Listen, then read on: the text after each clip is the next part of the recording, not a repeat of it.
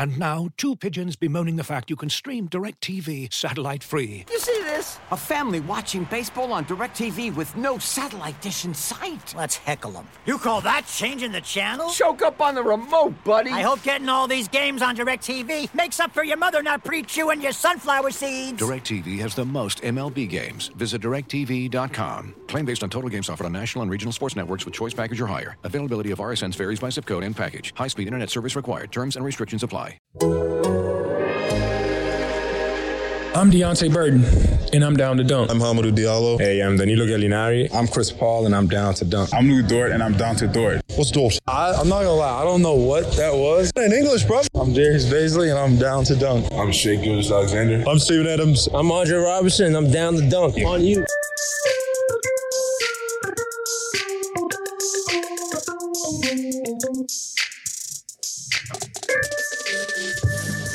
Welcome to Down to Dunk. I'm your host, Andrew Schlecht. We're part of the Athletic Podcast Network. With me today is my good friend, Alex Spears. Alex, what's up?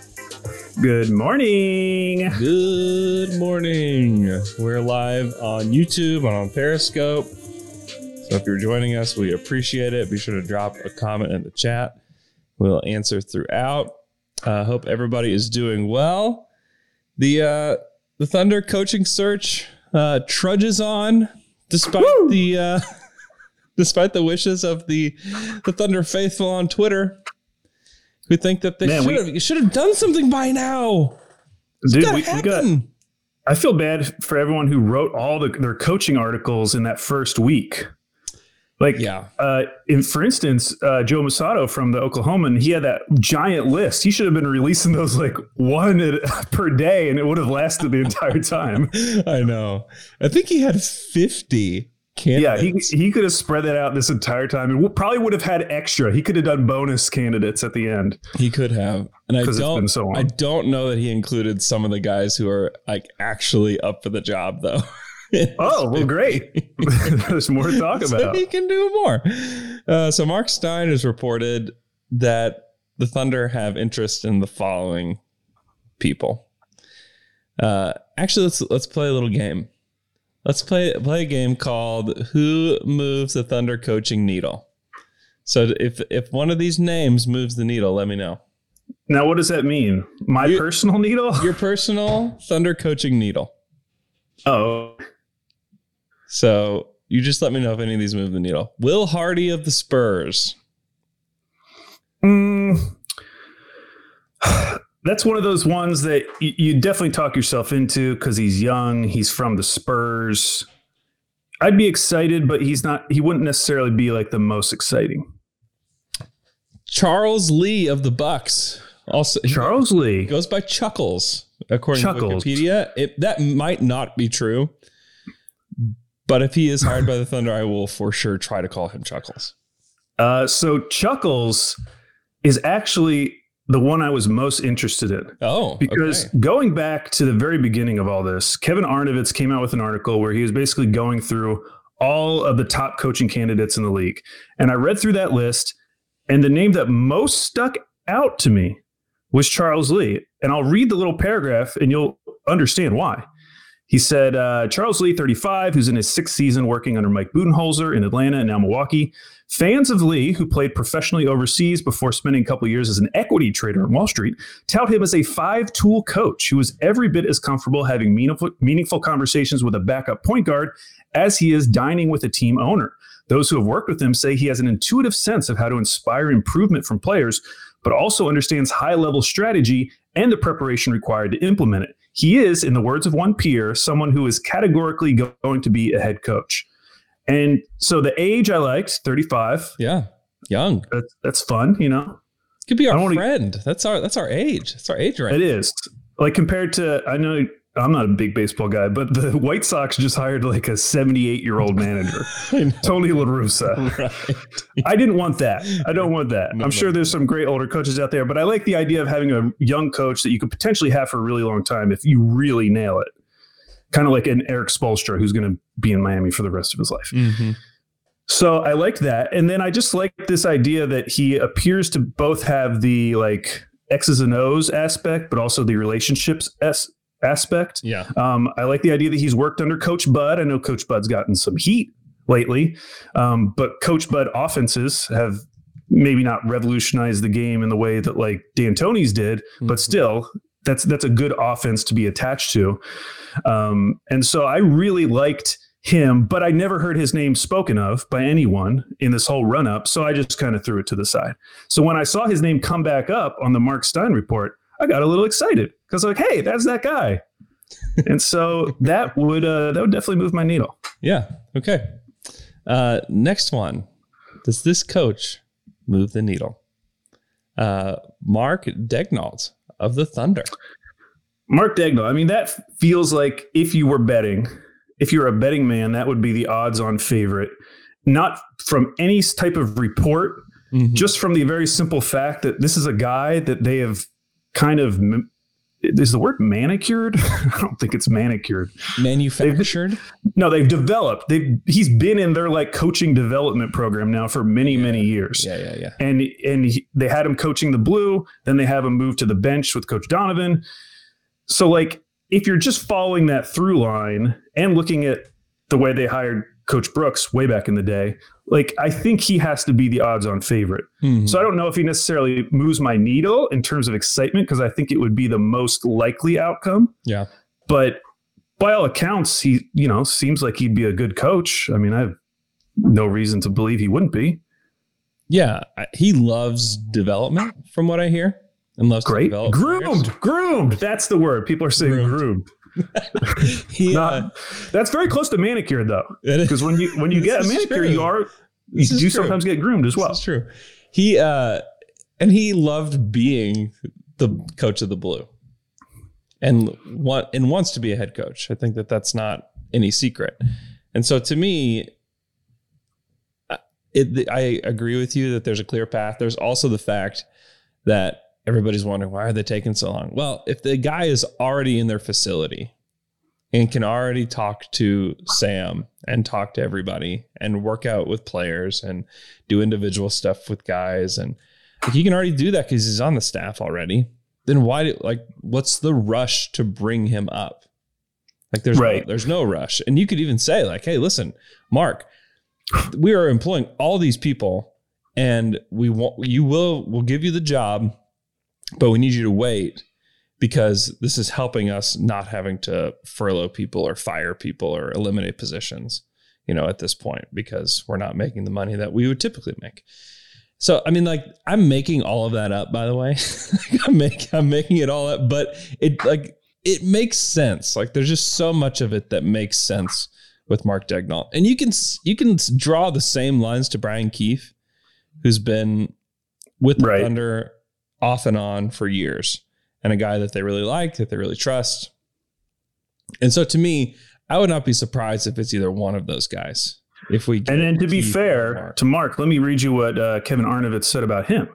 He said the community of mid-level front office execs who closely follow the G League and player development scene named current Thunder assistant Mark Daigneault as a brainy coach with promising upside. Daigneault coached the Thunder's G League team for 5 years before moving to Donovan's bench, where he's distinguished himself with his disposition and direct but empathetic manner of communicating with players and coworkers. Yeah.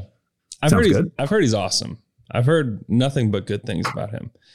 And part of me just thinks like with Daigneault is that he's been a guy that's been a head coach recently. And I like that. And also he's a guy that they're bringing up he's just making steps that make sense for the next head coach. They may hire Brian Keefe just because maybe they're more comfortable with him as the guy. It's really a baseless claim, but I just have a hard time seeing him being like the future coach of the Thunder. Like I have a hard time seeing Brian Keefe as the coach for the Thunder in 2030. Let me read what Kevin Arnovitz wrote about him. It's good that all these guys made this article, by the way. It is good. He said, executives and members of the coaching fraternity have recommended Oklahoma City lead assistant Brian Keefe more vocally every year. Yet another alum of the Spurs video room, Keefe has engendered the confidence of the Thunder organization with his sharpness, and they were thrilled to bring him back to serve beside Billy Donovan. Keefe is a questions asker. I almost said seeker. He asks the questions. The voice in the room who's inclined to suggest a contrary approach with thoughtfulness. He forges positive relationships with players and is a big picture person. It's an interesting write-up. Yeah. I mean, big picture person is definitely a quality that the Thunder want.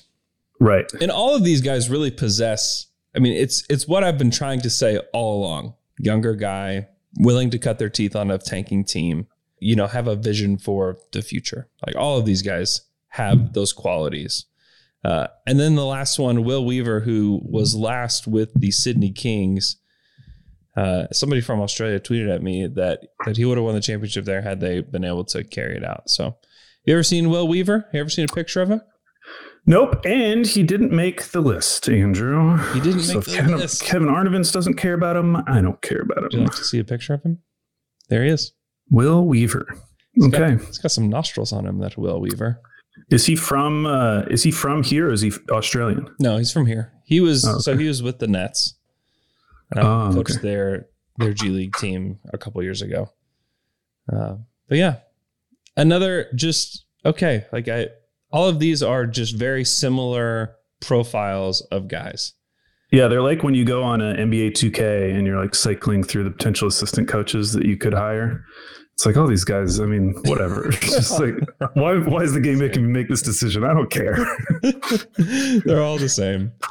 Yeah, I mean, this list is very unsurprising.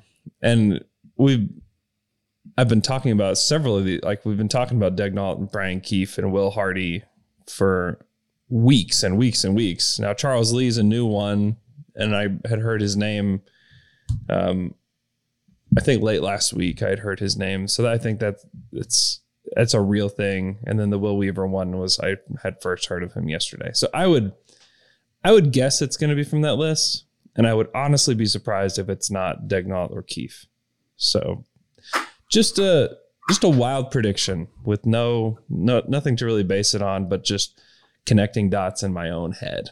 But I do believe that it will be one of those two.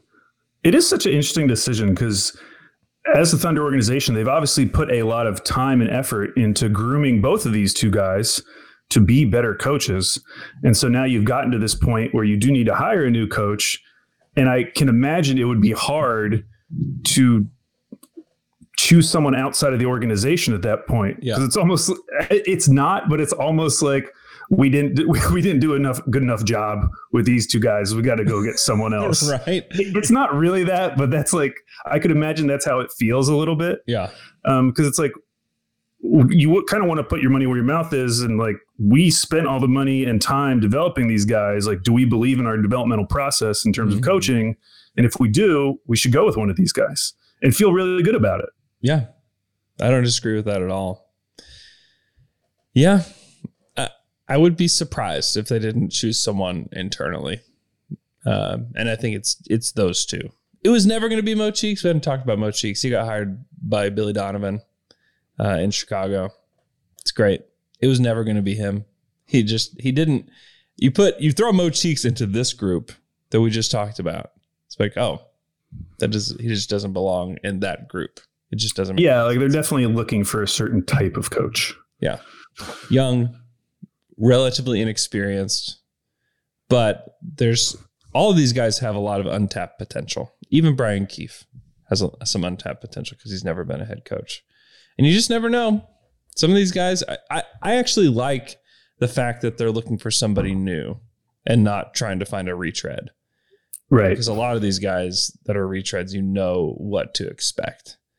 And honestly, like a good retread, they wouldn't probably interview for the Thunder job. They probably wouldn't come here to do that.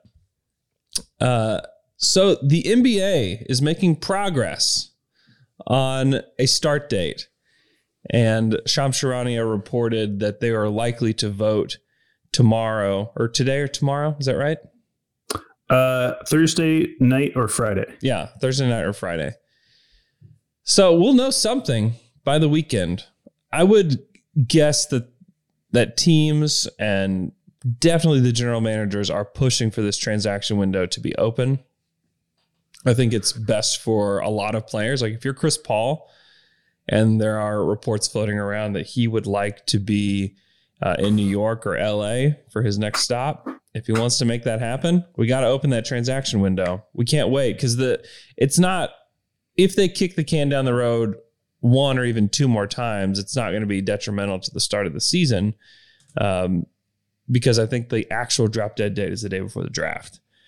But I don't see that happening. I don't see them pushing that far. I think that at the end of the day, money is going to talk. And money is going to win the day. I think I said that on Monday with Michele, is that this is all about money. This is what all of this is about.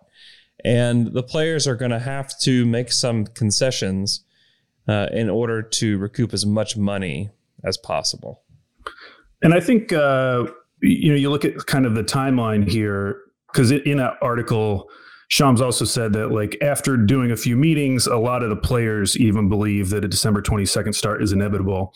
And so under that scenario, you would have training camps being opened like December 1st. So we're already at November 4th. If they vote and approve it, maybe we get some numbers this weekend, and maybe by next week, the trade window opens, and that gives you about 3 weeks, like a little bit of time before the draft, a little bit of time after the draft. Like, you need that time. 2 weeks. I think we're 2 weeks from the draft. 2 weeks from today is the draft. Yeah, I mean, I know they're probably already having trade conversations, but you really need those numbers before you can do anything. Right. Yeah, I think any GM would agree with that. I know. So I just want it to be decided. We can move forward. I totally understand why certain players, especially like the Lakers or the Miami Heat, wouldn't necessarily want to start on December 22nd. But I think for a lot of the league, like, that makes a ton of sense because they have not played a game in forever. Mm-hmm. Yeah. Yeah, I think it's time. I think they're going to start in December. I think they'll for sure get Christmas. I would actually be very shocked if we didn't have basketball on Christmas, which a month ago, I was having a conversation with my wife about how, hey, this year, there's going to be no basketball on Christmas, so we can just do whatever. It's like, probably not. Probably not. Actually, I wanted to bring up, because I got an email from a Down to Dunk listener. An email? I got an email from Down to Dunk listener.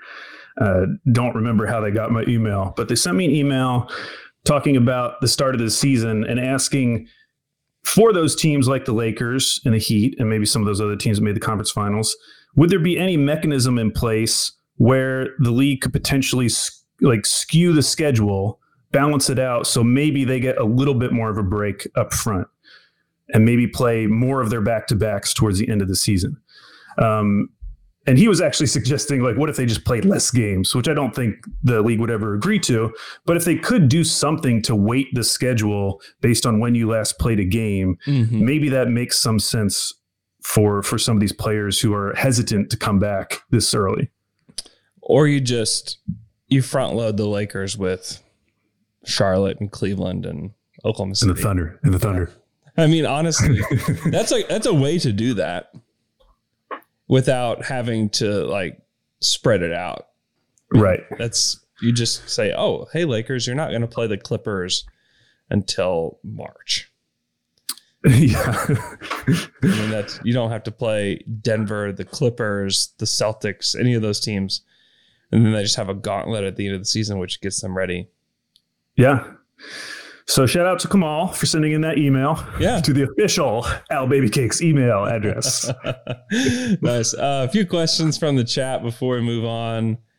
Looking for an assist with your credit card, but can't get a hold of anyone? Luckily, with 24/7 U.S.-based live customer service from Discover, everyone has the option to talk to a real person anytime, day or night. Yep, you heard that right. You can talk to a real human in customer service at any time. Sounds like a real game changer if you ask us. Make the right call and get the service you deserve with Discover. Limitations apply. See terms at discover.com/creditcard. This episode is brought to you by Michelob Ultra, the official beer sponsor of the NBA. Want to get closer to the game than ever before? Michelob Ultra Courtside is giving fans the chance to win exclusive NBA prizes and experiences like official gear, courtside seats to an NBA game, and more. Head over to MichelobUltra.com/courtside to learn more. Penny, which is also Bangelo, says that she's feeling sad that Becky Hammon isn't getting any love anymore. Here's the thing. I don't know that Becky Hammon has any interest in the Thunder. And so I don't know that she doesn't, but I have not heard one peep about her wanting to coach the Thunder. Like, there has to be mutual interest there.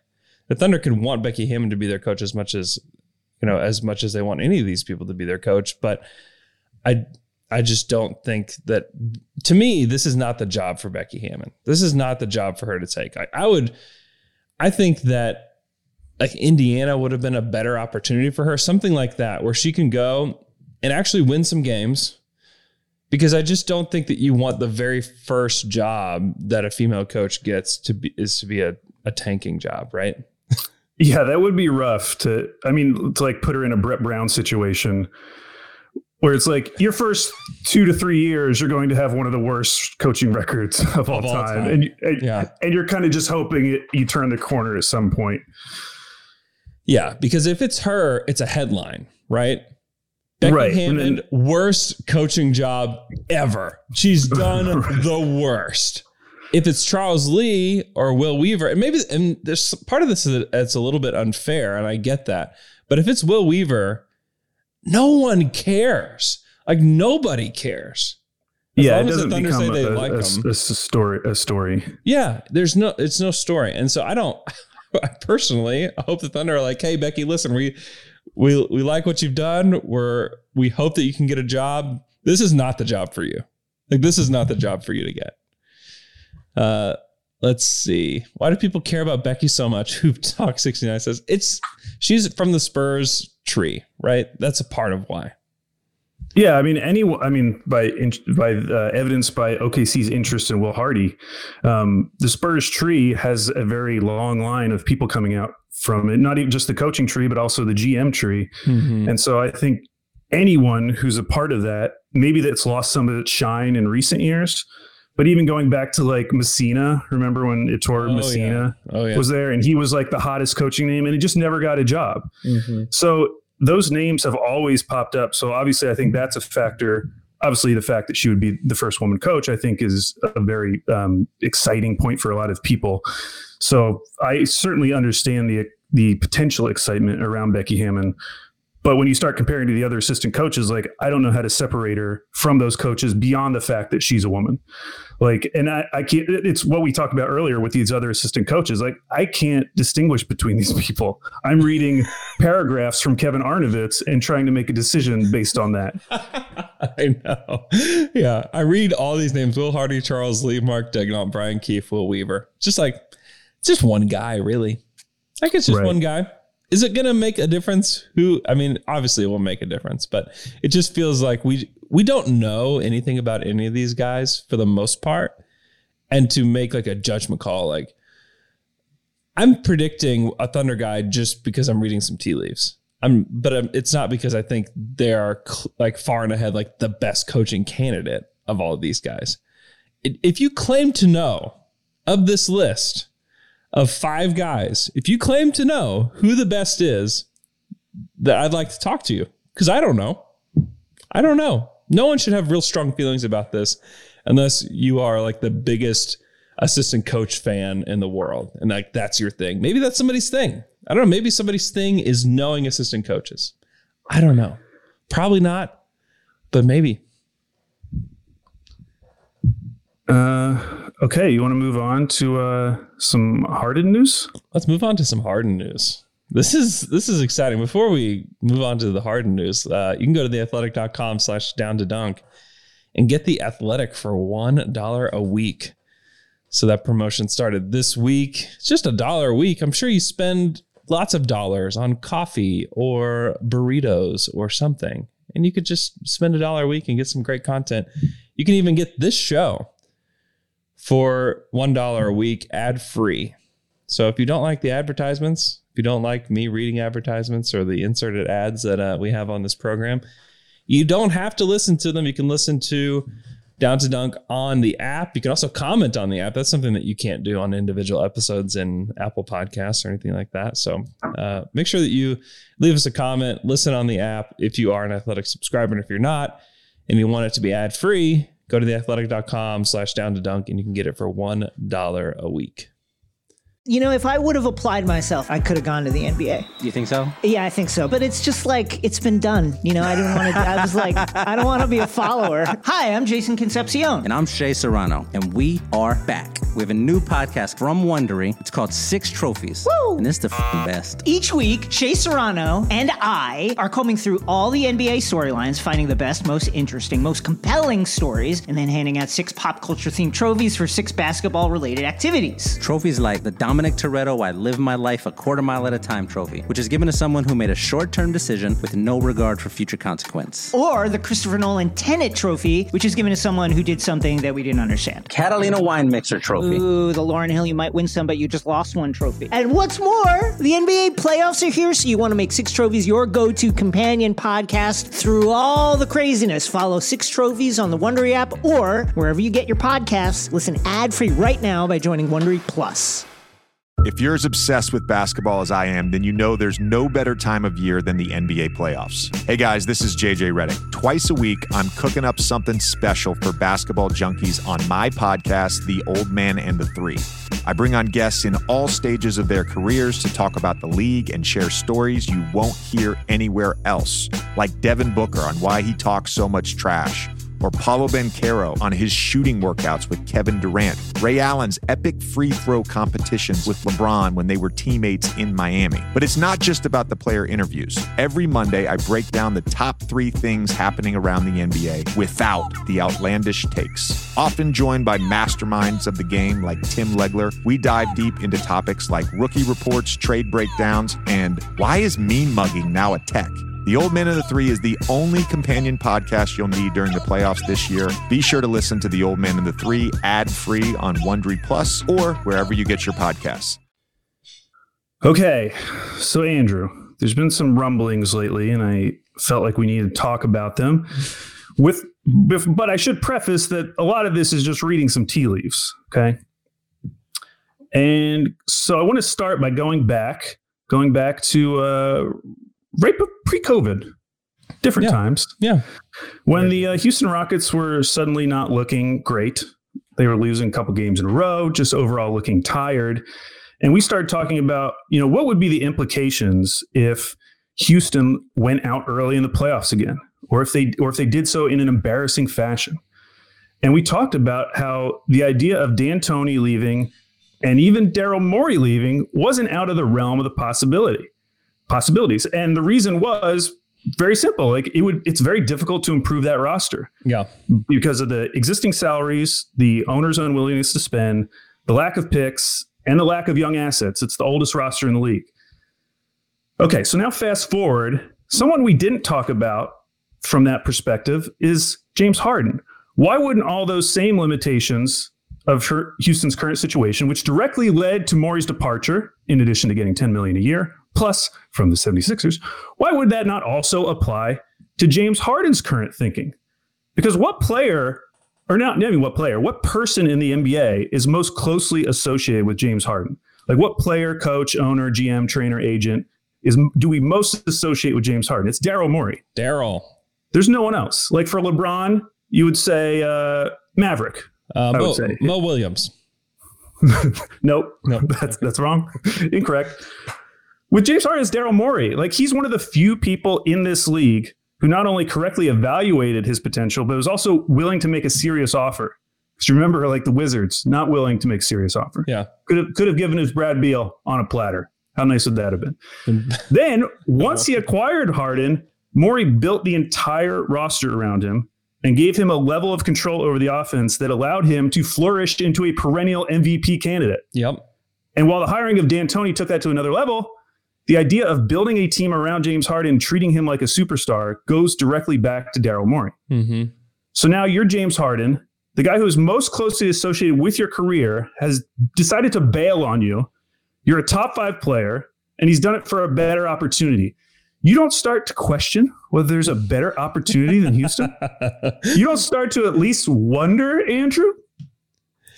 But I brought this up to you. I just want to say this. I brought this up to you a long time ago, and you're like, he's got everything he wants in Houston. You're right. And if I was just throwing it out there without any evidence, I would agree. But Andrew, we've gotten some tea leaves. We do have some tea leaves now. There's some things. So starting at like the least interesting are some vague tweets from NBA Twitter accounts, large NBA Twitter accounts. So you have Cuffs the Legend, 73.9, and they lied. He tweeted a few days ago, going to share some spicy Westbrook news in the next 24 to 48 hours. Now, it has not been 48 hours yet, but I'm keeping an eye on the clock. Cuffs has not come through with anything, but just thought that was interesting. He's a guy with like many, many followers. It's like 20,000 plus. Yeah. And then there was M-Grads who tweeted like within the same hour, Houston Rockets, we have a problem. Another guy with like 20,000 followers. Yeah. Just interesting, just strange for that to happen on two semi-large NBA Twitter accounts. But again, who knows? It's a great way to get some likes and get some retweets, to just randomly tweet out stuff that people could interpret a bunch of different ways. You can always throw out the eyes emoji if you're a reporter. A lot of things popping off. Maybe it doesn't mean anything. Yeah.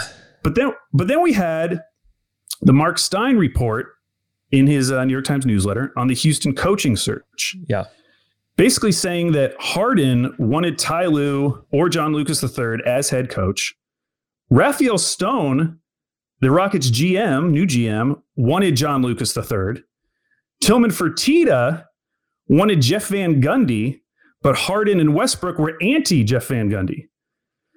So now rival teams are wondering how unhappy Harden may be that he didn't get either of his coaching preferences, which I think is really interesting that the coach they did hire, Stephen Silas, did not appear in that list at all. Like apparently the players wanted certain guys, the GM wanted a guy, the owner wanted a guy, and they settled on someone who was none of those guys. And maybe the idea there was that he was like the happy medium. He was the pick that no one necessarily was their first choice, but everyone agreed was like their second choice.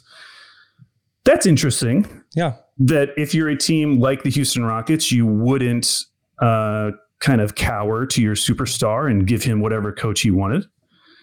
And then came out the Shams report, Charania, reporting on the Sixers' interest in Harden, saying that they were going to like make an attempt, or they were interested in Harden, might want to pursue him.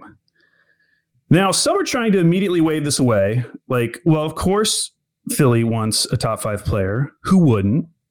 But James Harden isn't a free agent. He hasn't demanded a trade.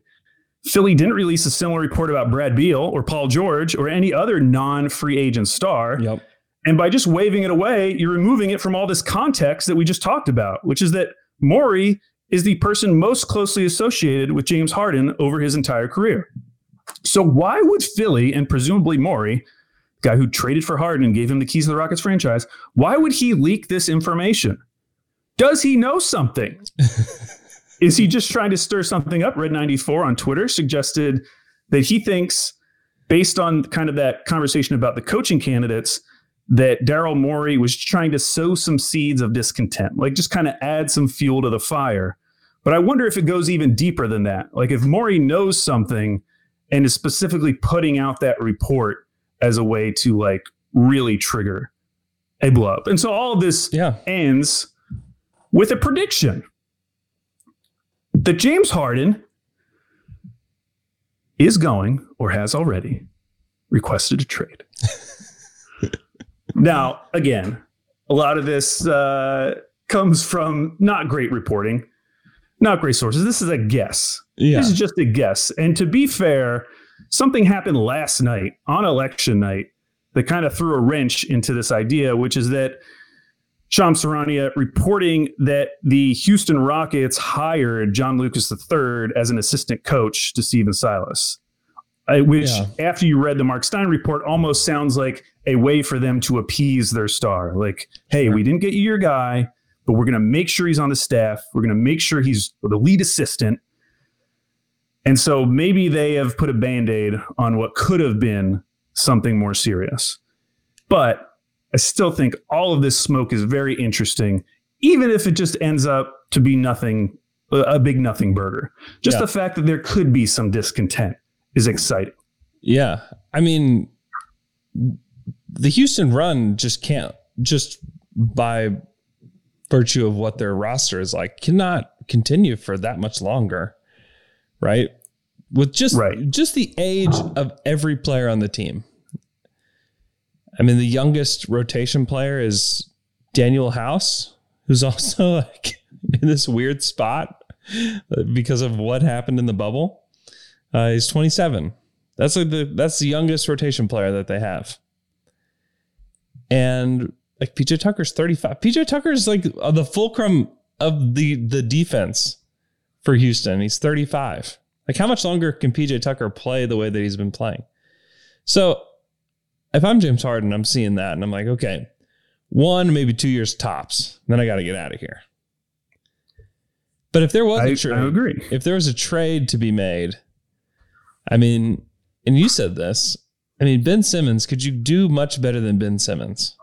I don't. And that's why I think Morey leaked that report, because he knows that whether it's now or whether it's down the line, if the scenario comes up, Philly is going to have one of the most competitive offers, because not only do you need the star power in whatever deal it is, but you also need it to be a place that James Harden isn't going to just go to and be upset again. And because in this scenario, James Harden would be requesting a trade. Yeah. He's obviously doing that to go to someplace better where he has a better chance to win.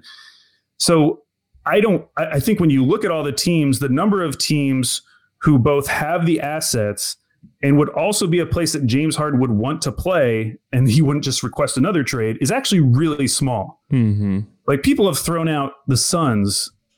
The Suns are not trading Devin Booker for James Harden. They're not doing that. And I don't think they're trading like DeAndre Ayton and a combination. But again, that's not even as good as Ben Simmons. Like, okay, so you're already back. So you're back to Philly in that scenario. Mm-hmm. I just don't think the number of teams that can trade for James Harden for all those reasons is very long. I don't think that's a long list. And I think the Sixers are actually at the head of that list. Yeah. Because they have that key piece, Ben Simmons, that you could theoretically talk yourself into in terms of building a team around. Obviously, the fit with Simmons and Westbrook, not great. Going to have to figure that out at some point. But just in terms of raw asset potential, like, Ben Simmons is the best player I think they could get. Yeah. Because the other one you brought up, and they could do Ben Simmons and a few picks or whatever. The other one you brought up was like, what about Denver? What about Denver trading Jamal Murray and like Michael Porter Jr.? Mm-hmm. Could you get in the realm with that?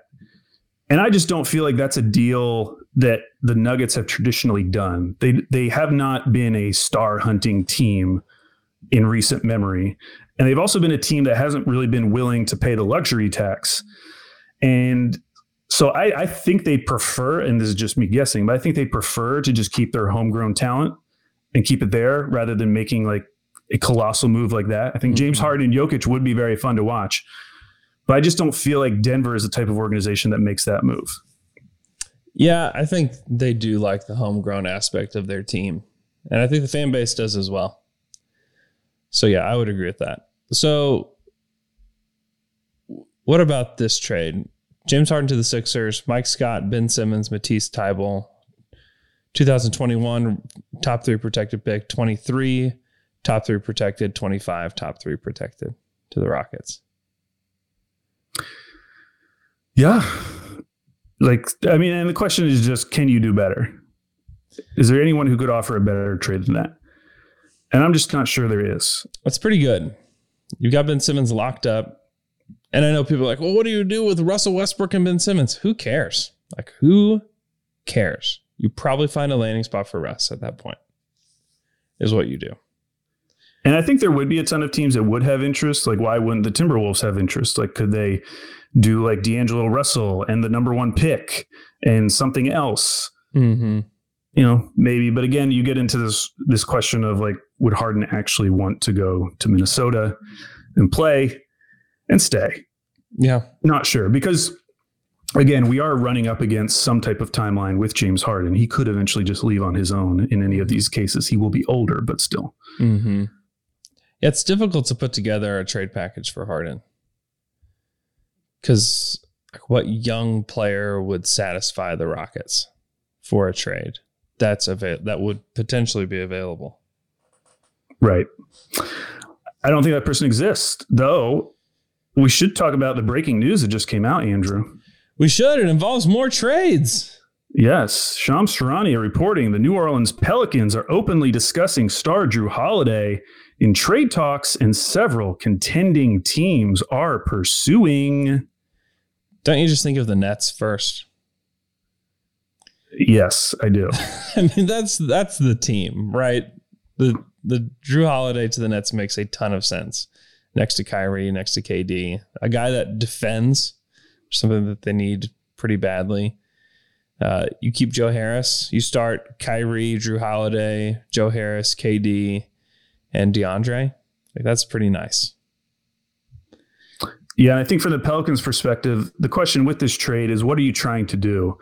Are you trying to mostly get future assets out of it?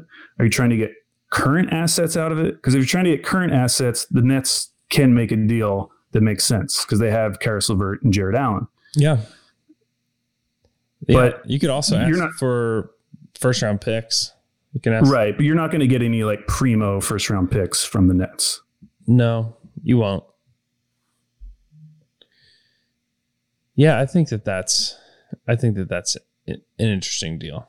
Like Jared Allen, Karis LeVert for Jrue Holiday, and maybe this year's that I can think they have the 17th pick. You can give them that too. And I think when you're thinking about Jrue Holiday trades, because it's going to be the contenders, obviously, that are most interested. Like the contenders are just like asset poor right now. You know, like the Bucks. What deal could the Bucks possibly make that would intrigue the Pelicans? I don't think there's one out there. I don't think the Lakers have enough to make something work. The Clippers, again, like you could get a current asset deal back, but it's an older version of like the Karis LeVert, Jared Allen deal. Like you could do some type of sign and trade for Montrezl Harrell and, you know, Lou Williams or Pat Bev, but I don't think that would be interesting to the Pelicans. Yeah, we talked about the Timberwolves and the number one pick. Could you do much better than Jrue Holiday for the first pick in the draft? No. And I mean, I love that from the Timberwolves perspective. And just depending on what the Pelicans are trying to get out of this trade, the number one pick, even in a bad draft, I still think that's pretty good value. Yeah. And then if you're the Timberwolves, and there was an episode released on the NBA Daily Ding this morning that I produced, where we talked with Zach Harper, two Minnesota writers, John Krasinski and Brett Robson, just talking about what they could possibly do. And they would like to trade the pick. They would either like to trade back and get an asset, maybe a future asset or a player, and then maybe pick at like 7 or 8. Like nobody wants to pick at 1. Nobody wants to pick at 1 in this draft. But if you're the Pelicans, though, I don't think you feel like the crazy pressure to like if you trade for the pick to like really hit on it. I feel like you could even say like you could take whoever you wanted at that spot for the number one pick and feel okay about it. You could take. I mean, I don't know if you want both Ball brothers there. We talked about that. I mean, maybe you do. But yeah, I think that's intriguing to me. And Jrue Holiday's $25 million is not that difficult to move. And if you're the Timberwolves and you want to create not sustained success, but you want to get to the playoffs, putting Jrue Holiday next to D'Angelo Russell and Karl Towns, like that's a path to get there. Yeah. That's at least a path to get there. I don't know if they could do that. May make them the 9th best team in the league, but that could also get them to the playoff, like the play-in games. Yeah, for sure. And it would dramatically improve the odds of their pick not being top 3. I think, I can't remember. I think that pick is top 2 protected next year. I believe the one that's going to the Warriors. Yeah, I thought it was top 3 protected. Okay, so it's top 3 protected and then it's unprotected the following year. Yeah. But yeah, if you could make some deal where you now feel pretty confident that at worst we're going to be like a 12th or 13th pick, that takes out so much value from that Warriors pick in terms of what they can do with it. Because right now, I think it makes a lot of sense for people to look at that Warrior or that Timberwolves pick that the Warriors have and think, well, that could definitely be like a top 5 pick in what could be a very good draft. But I like the position the Pelicans are taking, because as much as I like Drew Holiday and as good as he is on their team, I think we saw this year that they probably are not ready to compete yet, even though they have really like high wattage players. You know, they got Zion, they got Brandon Ingram coming off his first All-Star season. Yep. They've got a lot of things going for them. But I just don't think playing out this Drew Holiday contract is necessarily going to lead to like a contender status. Yeah. I do think they need to retool in some way. And Drew Holiday is the most obvious piece, especially to trade right now, because he is older. He's not on the same timeline as all their other players. Yeah. I would feel a lot different about this if like the Pelicans had come out last year, had a great season, made the playoffs, maybe pushed a team really hard in the first round. I feel like that would be a totally different scenario, but like they completely bombed in the bubble. Yep. The bubble in some respects was built for them. The entire setup of it was built for them to do well. They had the easiest schedule at the end of the year and they just completely blew it. So I can't see going into this offseason feeling super confident that, the Pelicans are definitely making the playoffs this year. Right. So I think trading Drew Holiday is the move, because you can get, people are gaga over him. Yeah, they are. They love him. They are. And you could take Anthony Edwards at that spot and just swing for the fences.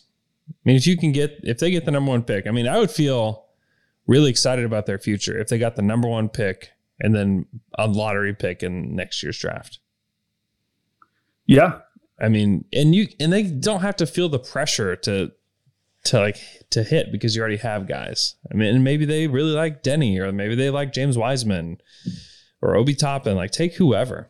Just take whoever. I'd encourage them to take somebody that can shoot. That's why I think like Anthony Edwards makes some sense there, just because he does profile as like a guy that can score from the perimeter, which is really what they lack at this point, is like a real go-to guy on the perimeter next to Brandon Ingram. And maybe he and Ingram are too similar. Maybe that's where you'd want LaMelo, who I talked about last week as a guy that makes a lot of sense next to Zion, who can throw lobs and can help glue together the offense. I don't know. There's interesting guys that could fit with this team. And then you trade JJ Redick for a first round pick, right? Yeah. And then you just like continue to build your assets. And maybe Jackson Hayes isn't the guy that you want. You can trade him for a pick for this year, or maybe you do like him. I don't know. But you open up minutes for Nickeil Alexander-Walker, who I still think has a really good chance to be a good player in this league.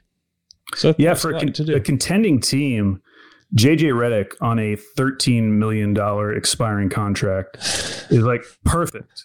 I know. He really is. Expensive. It's only going to be a year if he's not as good as he's been in the past. But if it works out, like, he's going to be awesome. He's exactly what a lot of these contenders probably need.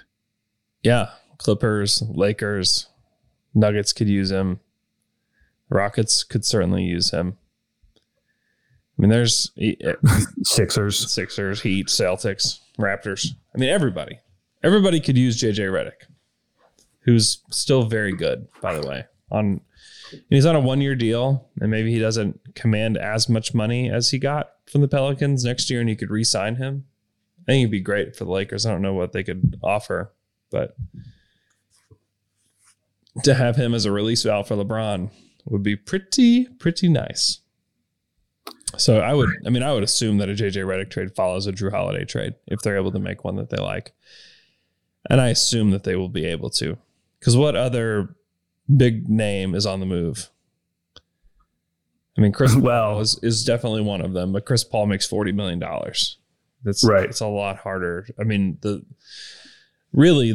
Nets can't really do a trade, and the Thunder don't want every trade that they could get for Chris Paul either. I mean, they don't want a lot of talent back. They want future assets, and really they'd like to be worse. Like to be a lot worse when the trade is done. And that will likely happen, but you don't want a trade that'll push you to the middle, which would be the fear behind all this. Hank agrees. Hank? Okay. He's okay. Okay. Anything else going on? Have you seen Shea's swole IG post? Yes, he does look very fit. He's very in shape. Yeah, that's good. Can't be bad.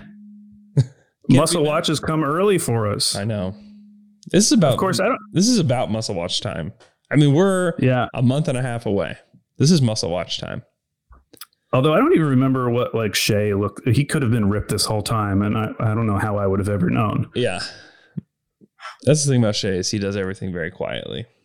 He does.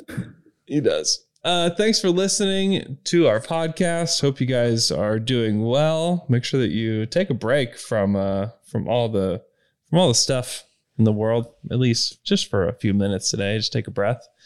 Hope you guys have a great rest of your day, and we will talk to you guys again on Friday.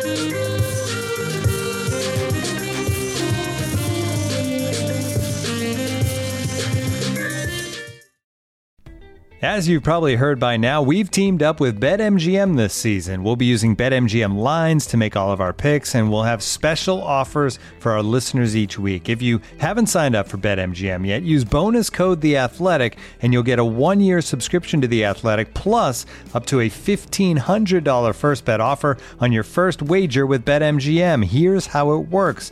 Download the BetMGM app and sign up using bonus code The Athletic. Make your first deposit of at least $10. Place your first bet on any game and claim your voucher for a 1-year subscription to The Athletic. See BetMGM.com for terms. U.S. promotional offers not available in D.C., Mississippi, New York, Nevada, Ontario, or Puerto Rico. Gambling problem? Call 1-800-GAMBLER. Available in the U.S. Call 877-8-HOPE-NY or text HOPE-NY 467-369 in New York. Call 1-800-NEXT-STEP in Arizona. 1-800-327-5050 in Massachusetts. 1-800-BETS-OFF in Iowa. 1-800-270-7117 for confidential help in Michigan. 1-800-981-0023 in Puerto Rico. First bet offer for new customers only in partnership with Kansas Crossing Casino and Hotel. Don't forget, if you haven't signed up for BetMGM yet, use bonus code The Athletic, and you'll get a 1-year subscription to The Athletic, plus up to a $1,500 first bet offer on your first wager.